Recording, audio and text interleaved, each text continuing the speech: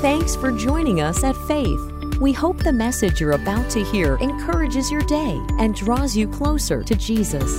If you'd like to join us for service or find out more about the church, visit faith.church. That's faith.church. Hey, can we welcome everyone joining us online? Hey, we love you, whether in person or online, we're one. And it's great to have all of you there. And really thankful we're here today as we worship God and seek Him together. And super weird, our pastor friend from San Antonio, Mark and Carrie Bell, right down here. Raise your hand right here. Everybody say hi to them. Sneak attack. They show up in service. We didn't know they were coming. But anyway, it's so great to have you guys here today. Guys, listen, we are continuing our series on the book of Daniel. And how many appreciate how this is bringing moral clarity to where we are today, right? Amen? And what we do know is this: the world doesn't need more morality. It needs more Jesus. And so, but we as believers and followers of Jesus need to be equipped to stand with God and to stand for God in a ungodly culture, because that's what God's called us to do. And part of that also is how we serve one another and serve each other in the church. And there are some messages that are outward focused, evangelism focused. There's some message that strengthen us so that then we can go and continue to be. But we are in a season of strengthening internally. And so we are really asking for you to consider serving in some of our areas of ministries here at Faith. Through COVID over the last several months, we are continuing to grow. Our children's ministry is continuing to really bust at the seams, and we need some folks to serve. But it may not be children's ministry. So when you walked in, everybody was given this, and when you look at it, it gives all the different areas that we would love for you to say yes to. The fact is this: God calls you to be a part of this body. He's called you to be here.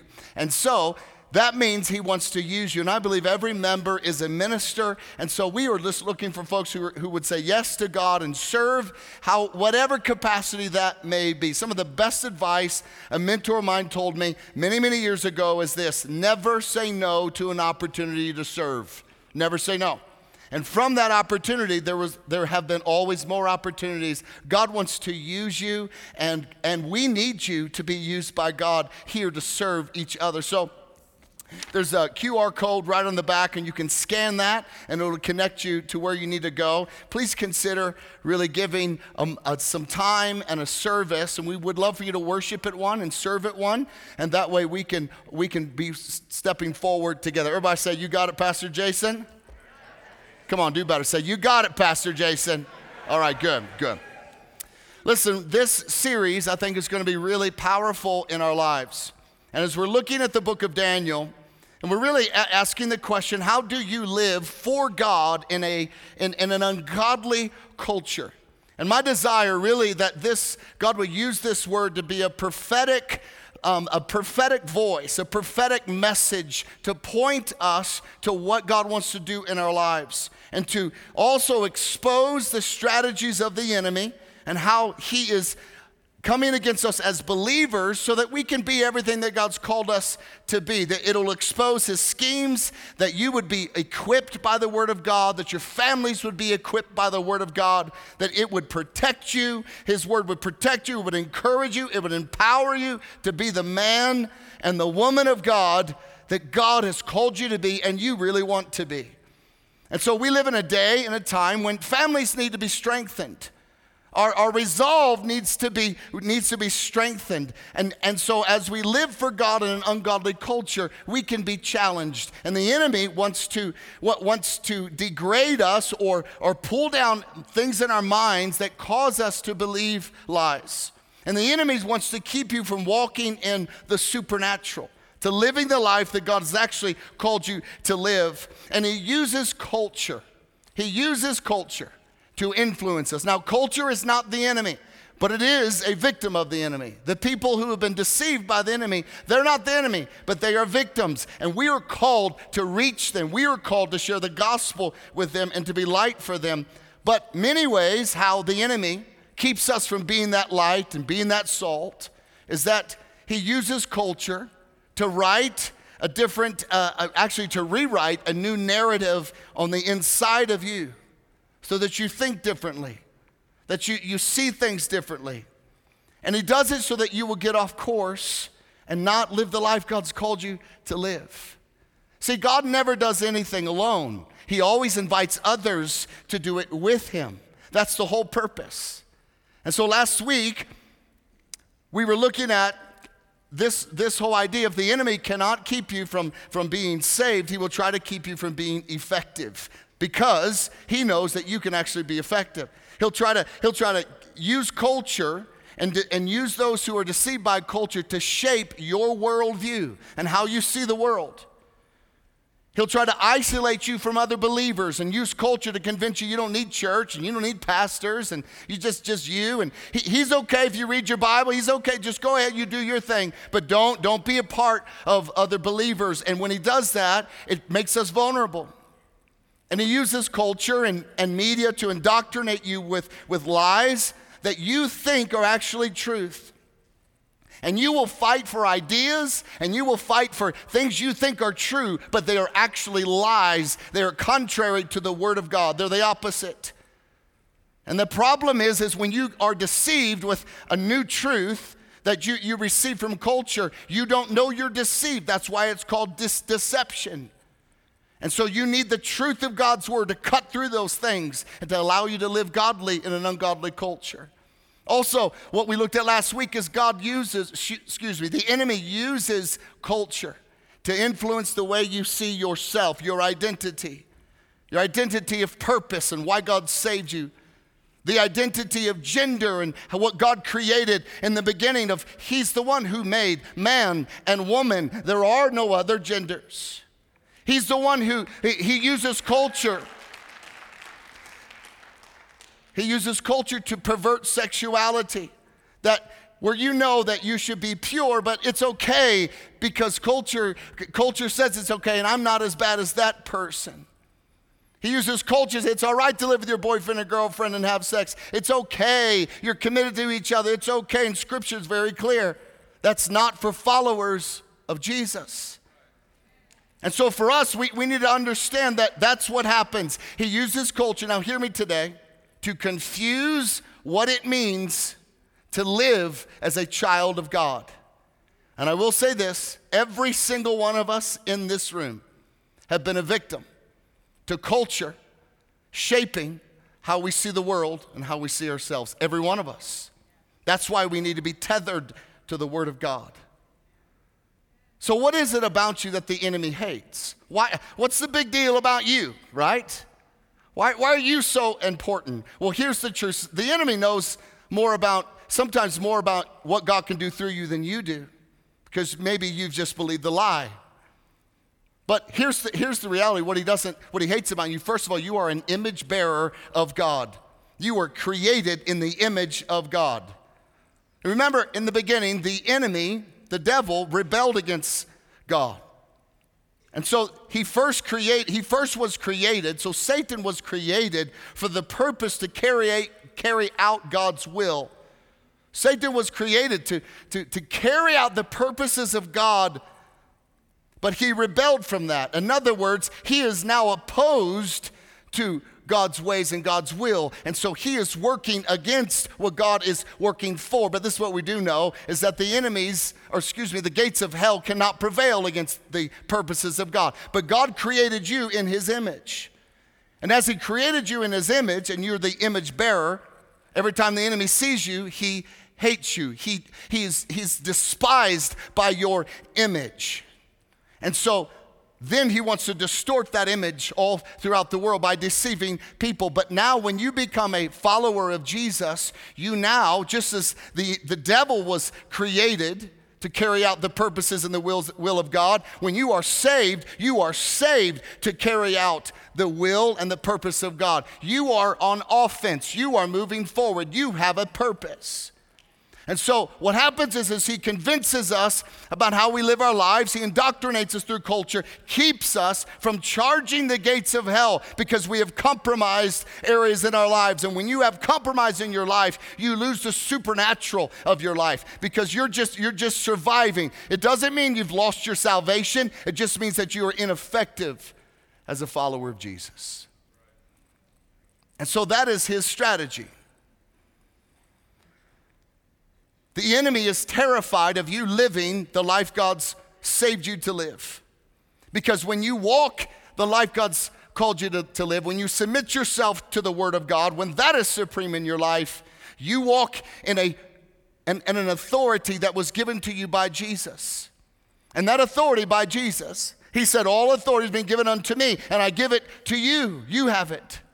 The enemy knows that you have the authority to dismantle his strategies, to bring clarity to confusion by the truth in the Word of God, to tear down lies and to dismantle and destroy the power of the enemy with the truth of God, the truth of his Word, and the truth of the gospel. So listen to me today. You possess his image, and you also possess the power of God in your life. And so he tries to influence you so that you're not effective. Listen, you need to know something today. You are, as a follower of Jesus, an image bearer, filled with the power of the Holy Spirit, living a life God's called you to live. When you walk in that road, you are a chain-breaking, spirit-filled, darkness-charging, light-shining, lie-smasher, loss-seeking. You are a hurt, healing, or grace-giving, non-perfect, truth-telling, kindness giver, hope-infusing, faith-filled, joy-spreading, culture-shifting, gospel-sharing, hell-crashing, devil-slasher is what you are. So how do we do it? How do we live that life? That sounded good, Jason. I don't know how to do it. How do we live for God in an ungodly culture? How do we walk in our calling? How do we share the gospel of Jesus Christ to the lost and dying world? How do we stand for truth and do it in a way that doesn't drive people away? Here's the cool thing. The Bible shows us how to do that. How do we remain a light in the midst of darkness as people are searching for light? Once they realize they are empty, they're looking for lights. And the enemy wants us to dim ours to culture so that the rest of the world can't find the direction to go. How do you thrive in a culture that you're in but not of? That's not a new problem. It's not a new issue. Daniel had to figure out how to do it. Daniel is one of the most well-known Jewish people in history. He was able to live for God in a very, very ungodly pagan Babylonian culture. Daniel was taken from his homeland as a slave. He was ripped from his family. He was placed in a 3-year indoctrination school to deconstruct his reason and truth and replace that with a lie. But his convictions from the Word of God held him secure.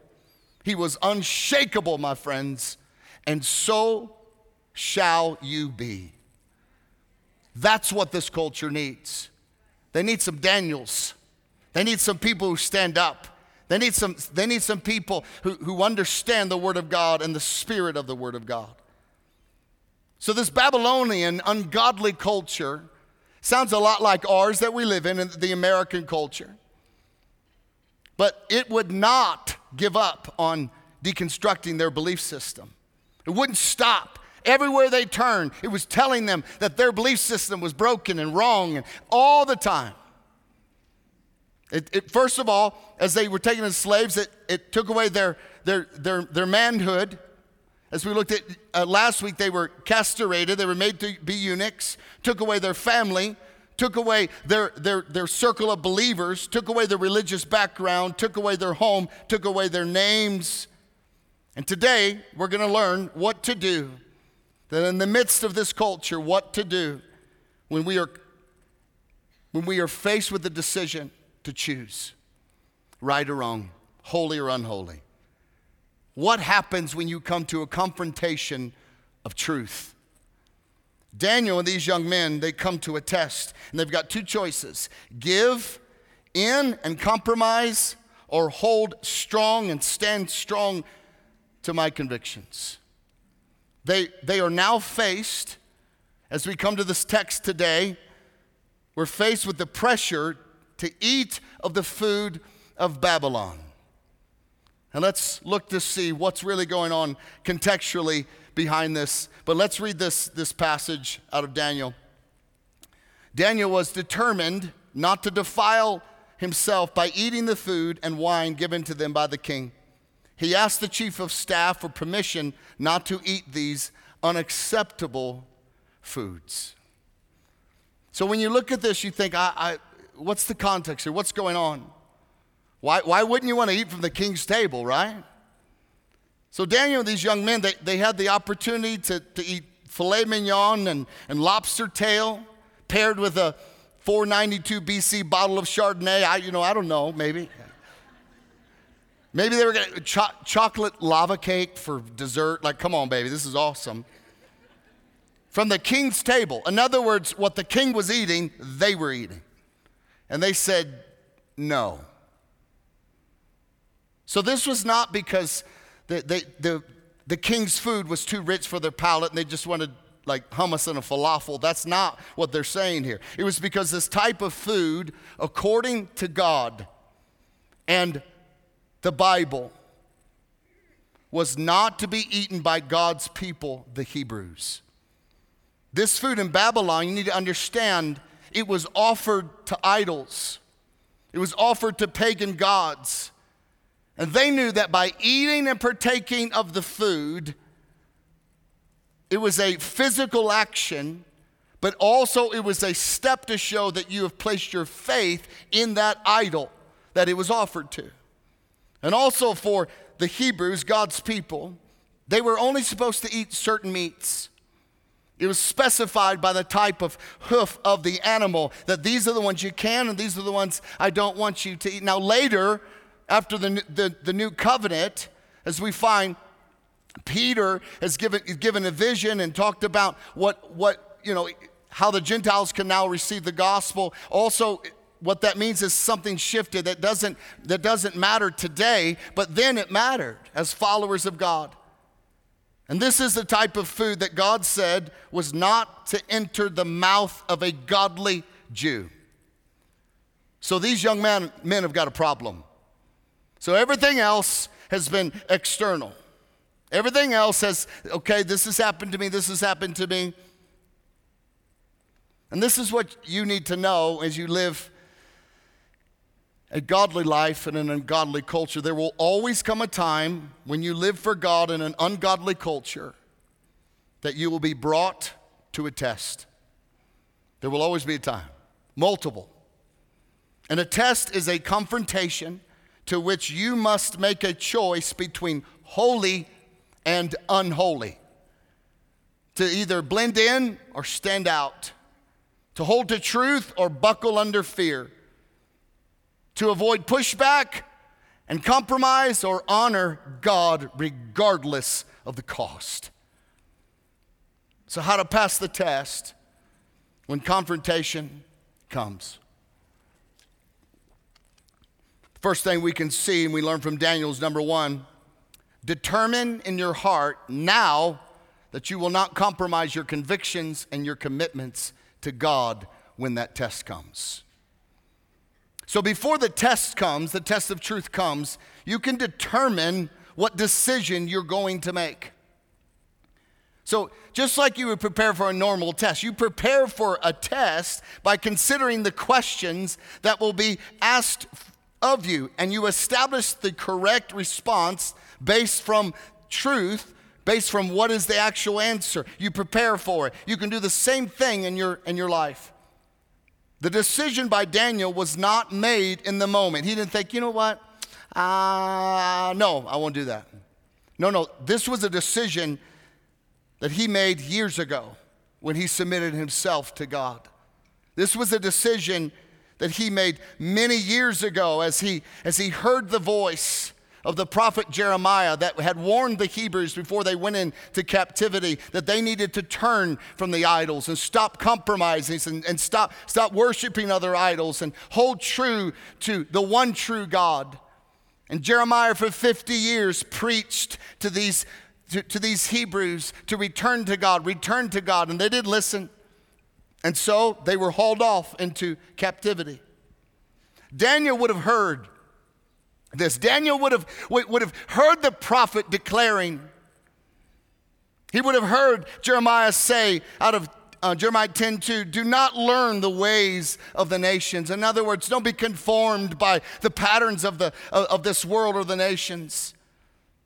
He would hear, do not fear the idols out of verse 5. They can do no harm, nor can they do any good.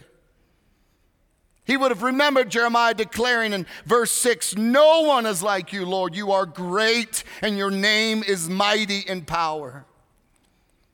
Daniel would have remembered Jeremiah out of chapter 17 when he shared, this is what the Lord says. This is what God is saying. Cursed is the one who trusts in man, who draws strength from mere flesh and whose heart turns away from the Lord. That person will be like a bush in the wastelands. They will not see prosperity when it comes. They will dwell in the parched places of the desert, in a salt land where no one lives. But blessed is the one who trusts in the Lord, whose confidence is in the Lord himself. They will be like a tree planted by the water that sends out its roots by the stream. It does not fear when heat comes, and its leaves are always green. Daniel would have remembered this. He would have pulled these memories into this moment. He would have pulled the time that he committed his life to God and say, I will live for you. The times he surrendered to God in church or in worship or between him and God and their time together, he would have pulled from that moment. His mind was made up before the test ever came up. He was rooted in God's word. He understood what God had called him to and actually what God had done to him. And out of loyalty to God, he said, I will follow your ways. I will serve the Lord. And when this test came, we find, it says that Daniel was determined. I will not eat that food. Daniel and his friends, they may have been in Babylon. They may have been in a culture that wasn't theirs. They may have been heard a lot of information. And though they were in Babylon, they had determined they will not allow Babylon to get into them. They determined it. And what enables you to pass the test of confrontation, when you're confronted, when you have to choose between holy and unholy, it's a predetermined decision up to that moment. A determination that when that moment comes, I will not be moved. I will not compromise. I will hold to the truth of God. That decision comes before the confrontation. Your time, I promise you, of confrontation will come. It will. This determination that I will serve God, I will follow the ways of God, isn't made at university before you get there. It's made way before you ever got there, and your commitment to serve God. The choice is already made up to speak biblical truth long before you're confronted about freedoms of sexuality or gender. It's made up long before someone asks you your belief. The answer has been given long before you're in high school or college and you get the opportunity for weed or alcohol or sex with a boyfriend or a girlfriend. No. You have drawn a line in the sand way before you ever got to the opportunity.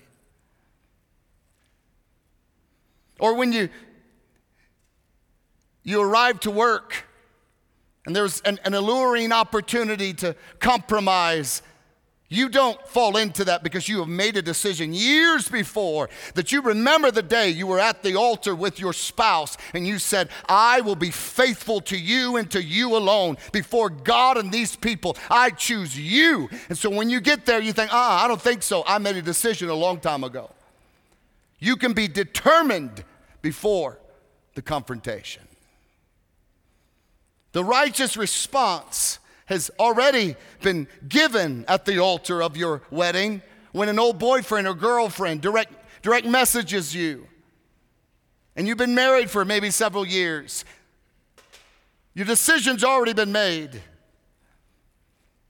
The choice has already been made to your God to be pure long before you pick up your phone to surf the web.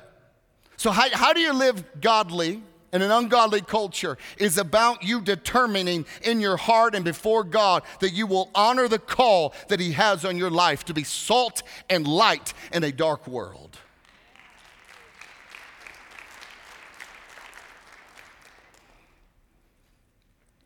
That as followers of Jesus, we stand up when everyone else sits down. We say yes when everyone else says no, and we say no when everyone else says yes. We must be determined. I shall not be moved. We must be.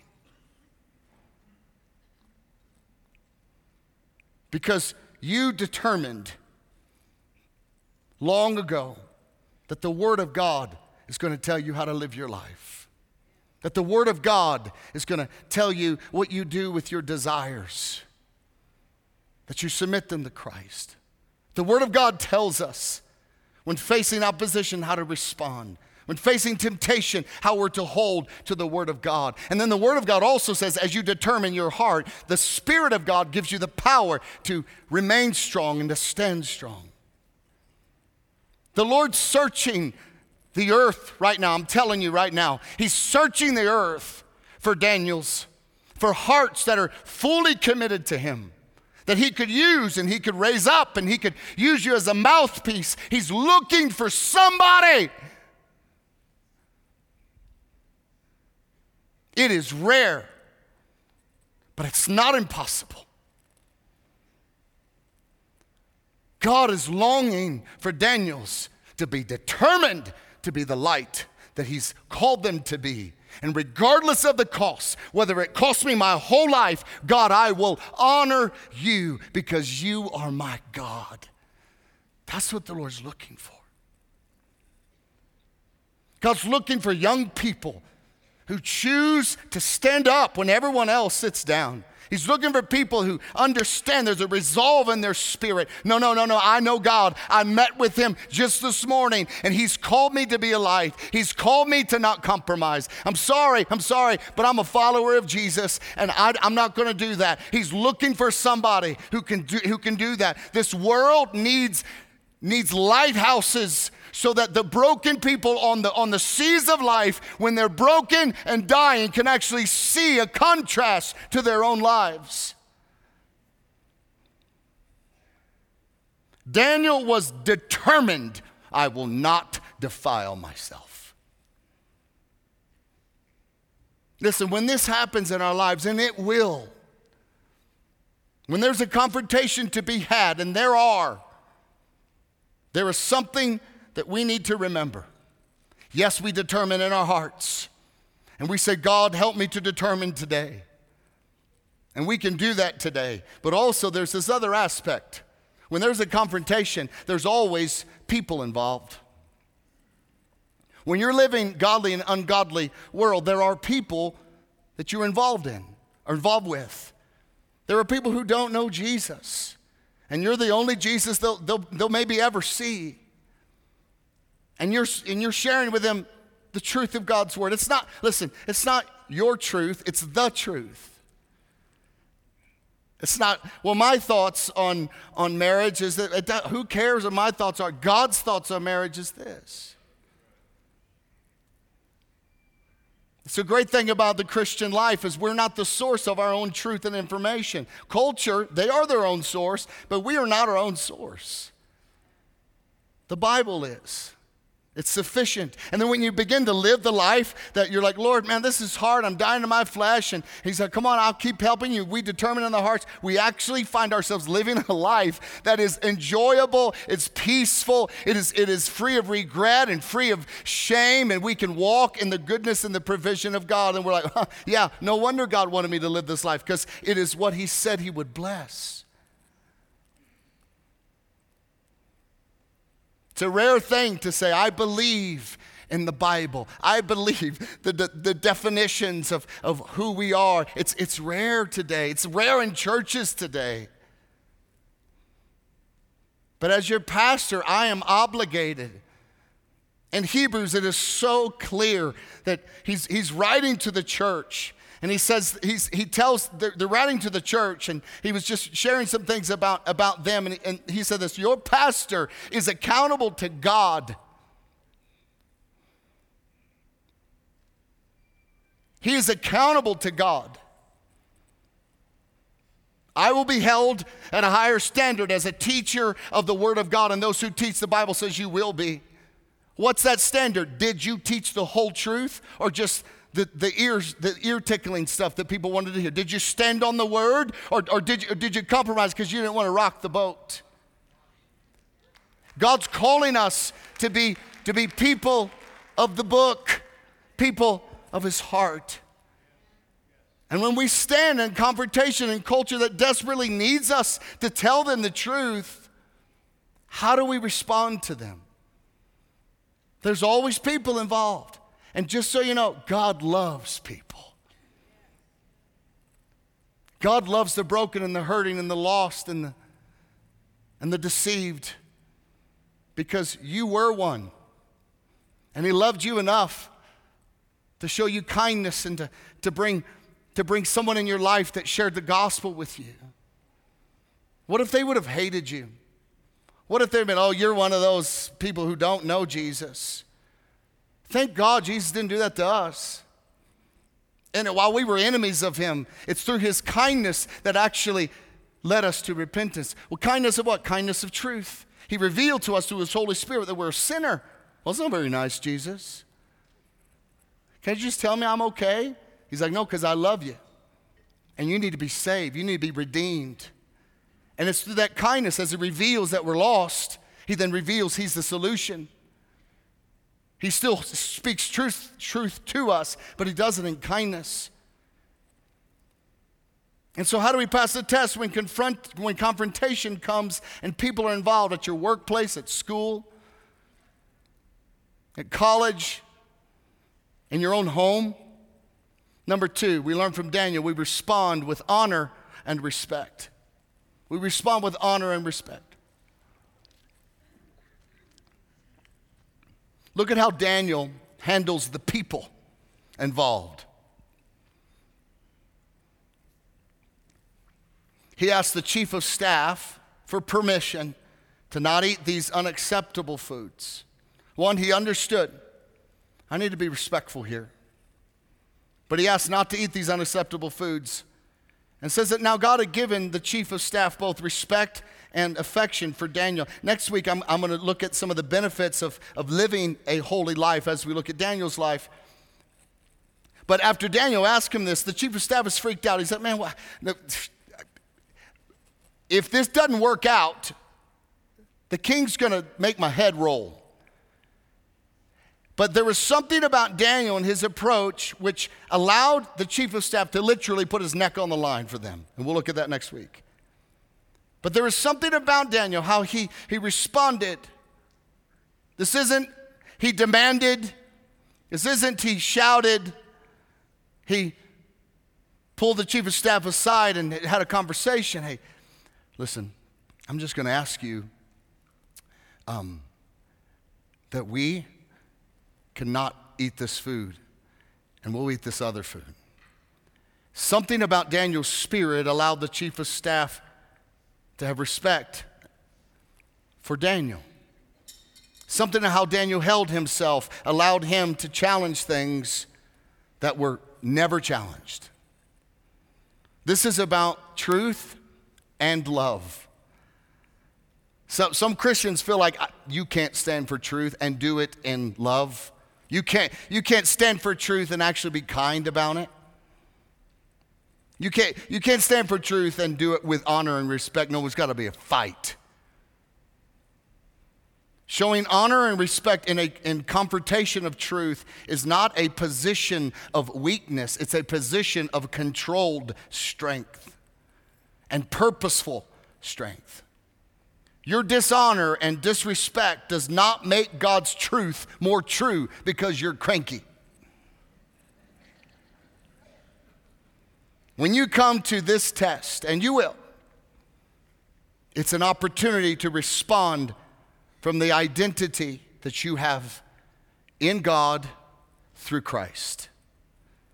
What is your identity? Well, 1 Peter says this, that you are a royal priesthood. So remember, you were a part of the kingdom of darkness, what Paul says, and you have been brought now into the kingdom of light. Contrast, very different. How you respond in confrontation, kingdom of darkness, should be quite different than how you respond when you're in the kingdom of light. Your attitude, your spirit, how you see people, what you allow in your heart, and you are a royal priesthood. In other words, you're different. You're different. Somebody say, I'm different. And then someone else say, I know. No, I'm just kidding, sorry. You're different. You are not, you are in the world, but you're not of the world. You're in Babylon, but you're not Babylonian. This is not just about your actions, it's about your heart posture. It's about a transformed heart, how we serve and love people. You are a royal priesthood. You walk differently, you act differently, you carry yourself differently. You see life, you respond in life differently. Your response in confrontation, now listen to me today, please hear me, reveals what you believe about yourself. Your response to people in your test of confrontation is not based off of who they are and what lie influences them. Your response in confrontation time over truth is based off of who you are and the spirit of truth that influences you. We are not to mimic those who don't know Jesus. We're to show that there's a better way. And let me address those of you who every time, without exception, when I talk about how we respond, everybody wants to pull the one verse that justifies their behavior and attitudes. Well, Jesus flipped over tables, and I want to as well. That wasn't very respectful and honoring, Pastor Jason. Are you saying Jesus reacted the same way? Look, just hang on for a second. What Jesus said after he went into the temple of God, he turned over tables of money changers and benches and a place where they had to buy animals that they would use for sacrifice in the temple. This is what Jesus says in Mark 11. He says, my house, everybody say my house. My house will be called a house of prayer for all nations, but you have made it a den of robbers. My house. Everybody say my house. For context, the money changers were at the temple so that the Jews from other nations could come and worship at the temple according to the law of Moses. And so they would come from other nations and they would have foreign currency. And they would go to the temple exchange, the little booth to exchange your foreign currency into shekels, Israeli shekels. And then they would walk over and then they would buy an animal that they had to buy from there because it had been approved by the priest as a sacrifice unto God. So it had to be approved by the priest. That's what God said. The issue was the exchange rate on the foreign currency was the highest in the city. In other words, it was a ripoff.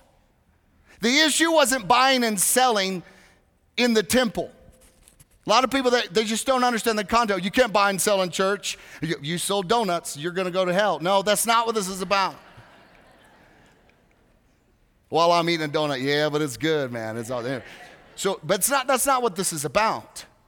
So the people were coming out of a pure heart to worship God as he told them to, as his people, his followers. And they go to the exchange and they're like, dang, I just got ripped off. And they're like, well, Then they go over here and they're paying exorbitant prices for these animals. Like, oh my gosh. So you got ripped off coming and got ripped off going. And they were being ripped off in the name of God. You think God's going to put up with that? So Jesus said, my house. Hang on. He's the only one in history that could ever call the temple, where every sacrifice was pointing to him. Where everything about the temple, from the moment you started even thinking about making a sacrifice to God, it was pointing to him. That he is the showbread. He's the bread of life. He's the lamb. He's the sacrifice. All of it's pointing to him. And when Jesus died on the cross, as we remember it back in Easter, it says the veil that separated the Holy of Holies, where the presence of God dwelt, was ripped from top to bottom. Why? Because it's Jesus' house. He can rip curtains whenever he wants. My house. And he said, this isn't happening in my house. That's the context. That's why Jesus said, this will not be. That was his house. Stop stealing from my people. He says it was a den of robbers and thieves. People were in Jesus' house stealing from his family. And he says, get out.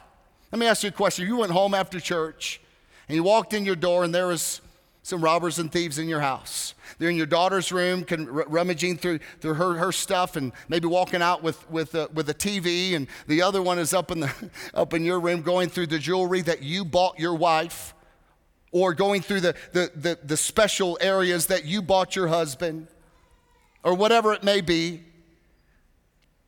And you come in. Let me ask you, I'd be like, all of us here actually, we'd be like, wait, what? This is my house.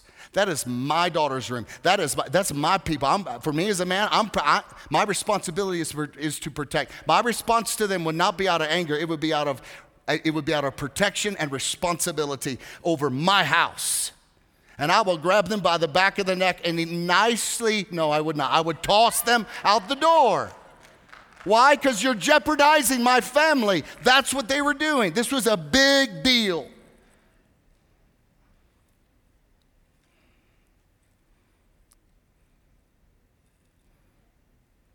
Christians must come to the realization that that text does not justify you having attitudes that violates what the scripture says we aren't to have.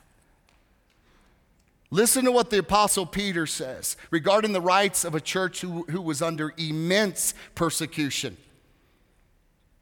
He says this out of 1 Peter 2, for you are free, yet you are God's slaves or servants, another translation says. So don't use your freedom as an excuse to do evil. So what's the context? He tells them, be respectful. So what's the evil they were doing? They were acting like children. They were huffing and puffing and anger and bitterness, and I can't believe it. How many of this and that? No, that's not true. And now they were yelling, hey, time out. Don't use your freedom as an excuse to be cranky pants. Respect everyone. Love the family of believers. Fear God and respect the king. Nowhere in there does he say, don't stand up for truth or just be a victim. No, he just said, be respectful. Daniel's response to this test and confrontation, he responds with respect and honor. He didn't get on social media and start bashing people. He didn't use it as a platform to dishonor even other believers. These young men didn't go start a right to eat kosher movement and start a riot and go burn down all the pig farms. That's not what they did. They didn't assign motives and label everyone who looked like the chief of staff who wanted them to eat food and come on, they're no good. That you look like this, you're no good. They didn't do that. They didn't join with these other things. No, what they didn't know. Why didn't they do those things? Because they were priests and children of God, and they acted like it. And the test and confrontation and their response was not based off who the king was, who the chief of staff was. It was based off of who their God was, and they were going to represent him well. All that God's people would stop being indoctrinated by culture and how we react and respond when we disagree with something. What's the difference? That God's people would actually be a light, which means it's different. Would actually be salt, which means you can share truth and it heals at the same time. Will people like you still? No, they won't. But you can be respectful and honoring. You can be kind. When the test comes regarding truth, maybe it's at work, it's your family, it's at school, university, be determined and stand and don't back down and don't give in to fear. Speak truth, but do it in the spirit of your God with respect and honor and love. Truth and love. Is it easy? No, it's not. Are you going to blow it? Yes, you will. But repent. Repent to the people you lost it on, and repent to God.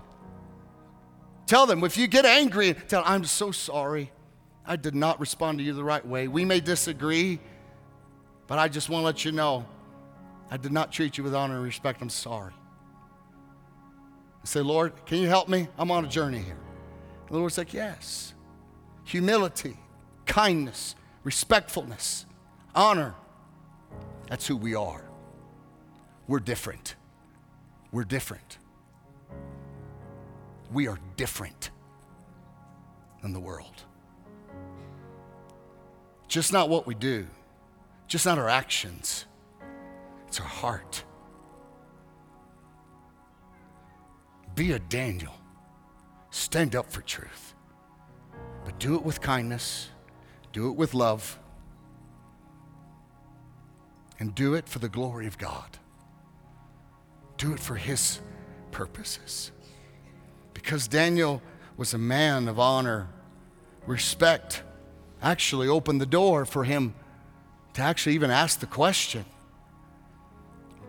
When you are living for God in an ungodly culture, like we are today, there's going to be a confrontation of a test. There's going to be a time.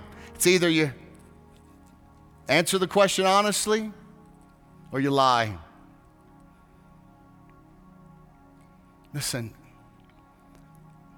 God is longing for Daniels. Will it be you?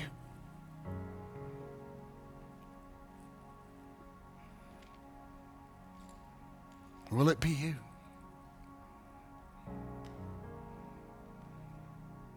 God wants to use you. Will it be you? Somebody's got to show a different way. If it's not you, then who? So if it's not now, then when? Be a Daniel. And allow God to use you. Maybe some of you today, you realize you've compromised areas of your life. You've compromised. You've been indoctrinated by the world. You compromised on a business trip. You went to a place you shouldn't have, but you thought, well, I mean, it's in sales, and they want to go to the strip club, so I can't. It's my job. Be a Daniel. Be determined in your heart. I won't go there. Get a name for yourself that you actually are righteous. Get a name for yourself that you stand up for truth. Get a name for yourself. But man, they're the stinking nicest person I've ever met. They don't shame me.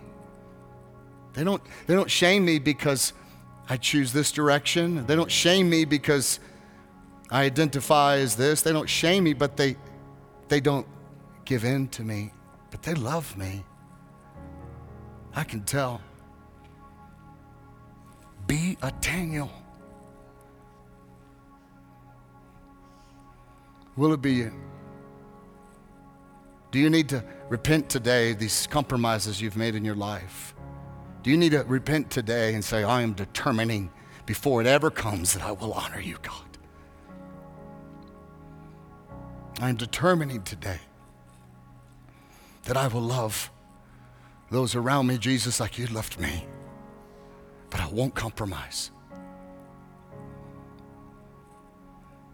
I know that a lot of you are weary and you're fearful and all the stuff that's going on and you don't know what to do. I want to encourage you today, stand strong. Don't give in. Stand for the truth and love. And hold strong. In these moments where you think, but Jason, I'm scared. Listen, I understand. You need to know something. God has a promise for you.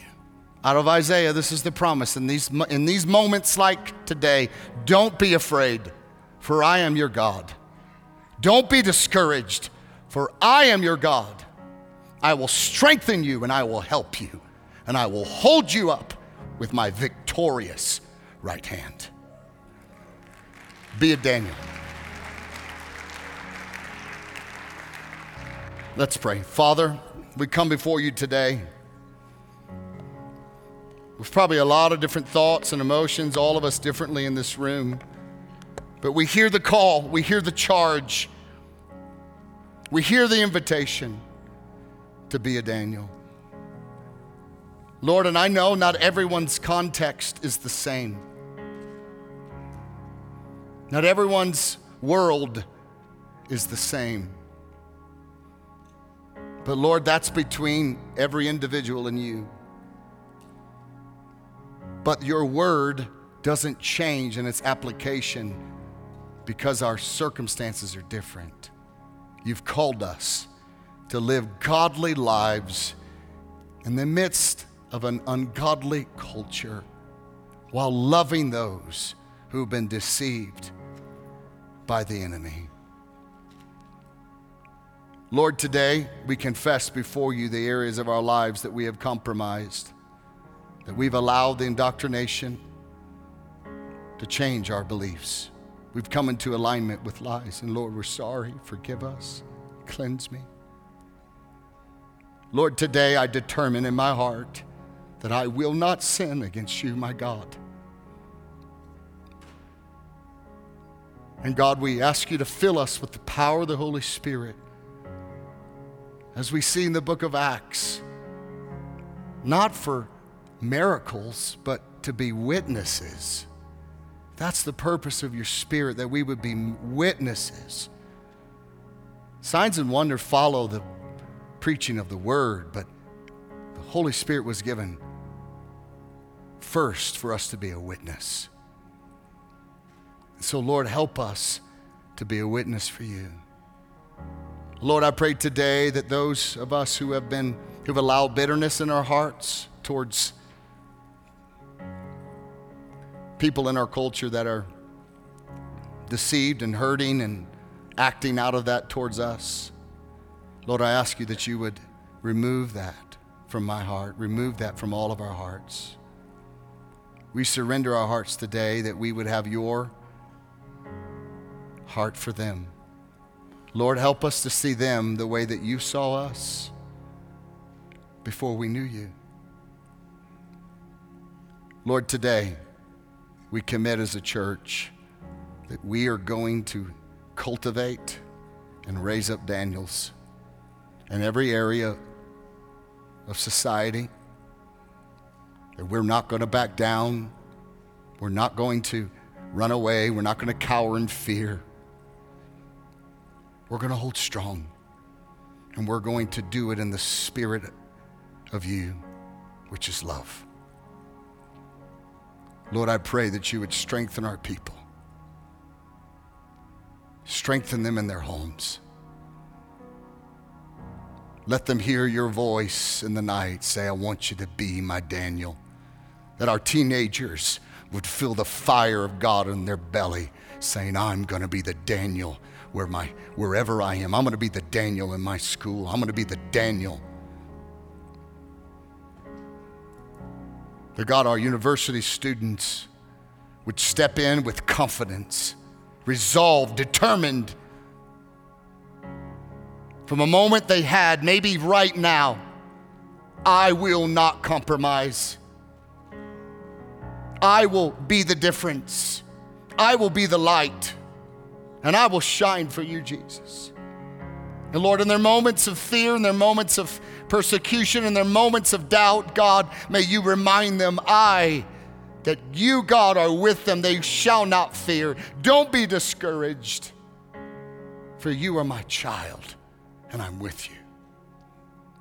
So, Lord, we commit ourselves to you, and we surrender ourselves under the submission to your word. And we thank you for what you're doing in our lives. In Jesus' name. Just remain with your heads bowed for a moment. If you're here today and you would say, Jason, I don't know Jesus Christ, and I want to know him. I want to give my life to him.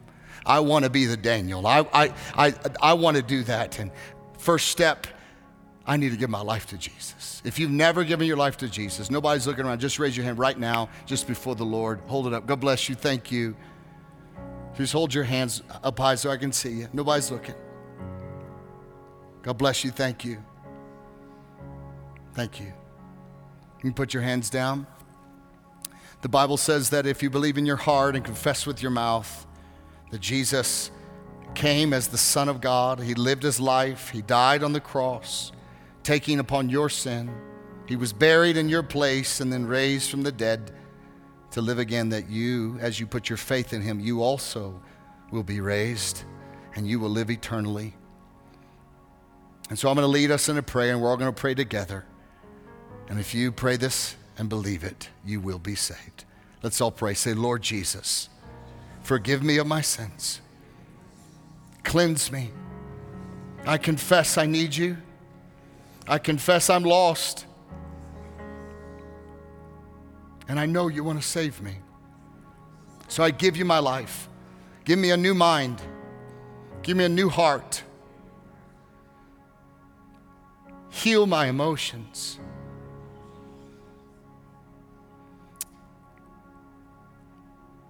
Thank you for loving me.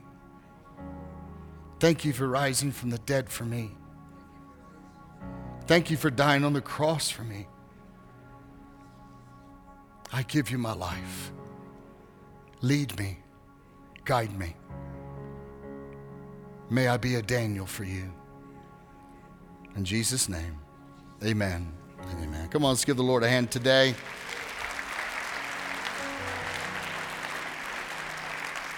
If you gave your life to Jesus today, I want to ask you to do me a huge favor. Right in front of you is a Connect card.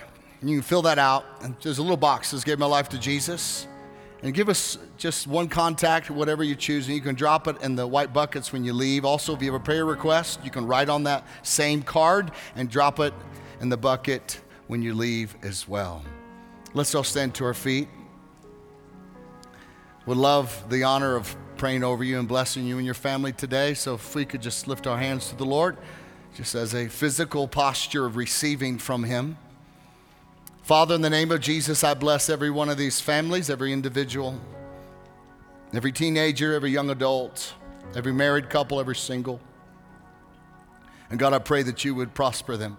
I pray that you would lead them. I pray that you would put the fire of Daniel in their hearts. God, I ask you that you would provide for them, that if they're married, that you would heal their marriages, that you would allow them to set aside bitterness that the enemy has placed in. Lord, I also ask you that you would strengthen their relationship with you this week, that you would remind them of how close you are. And Lord, I ask you that you would allow every person here and joining us online to receive a supernatural touch in their life this week, that you would give them favor at work, that you would prosper them, you would provide for them as they follow you. Lead us and guide us and protect us mentally, spiritually, and physically. and bring us back next week. In Jesus' name, we all say amen and amen. God bless you. I love you.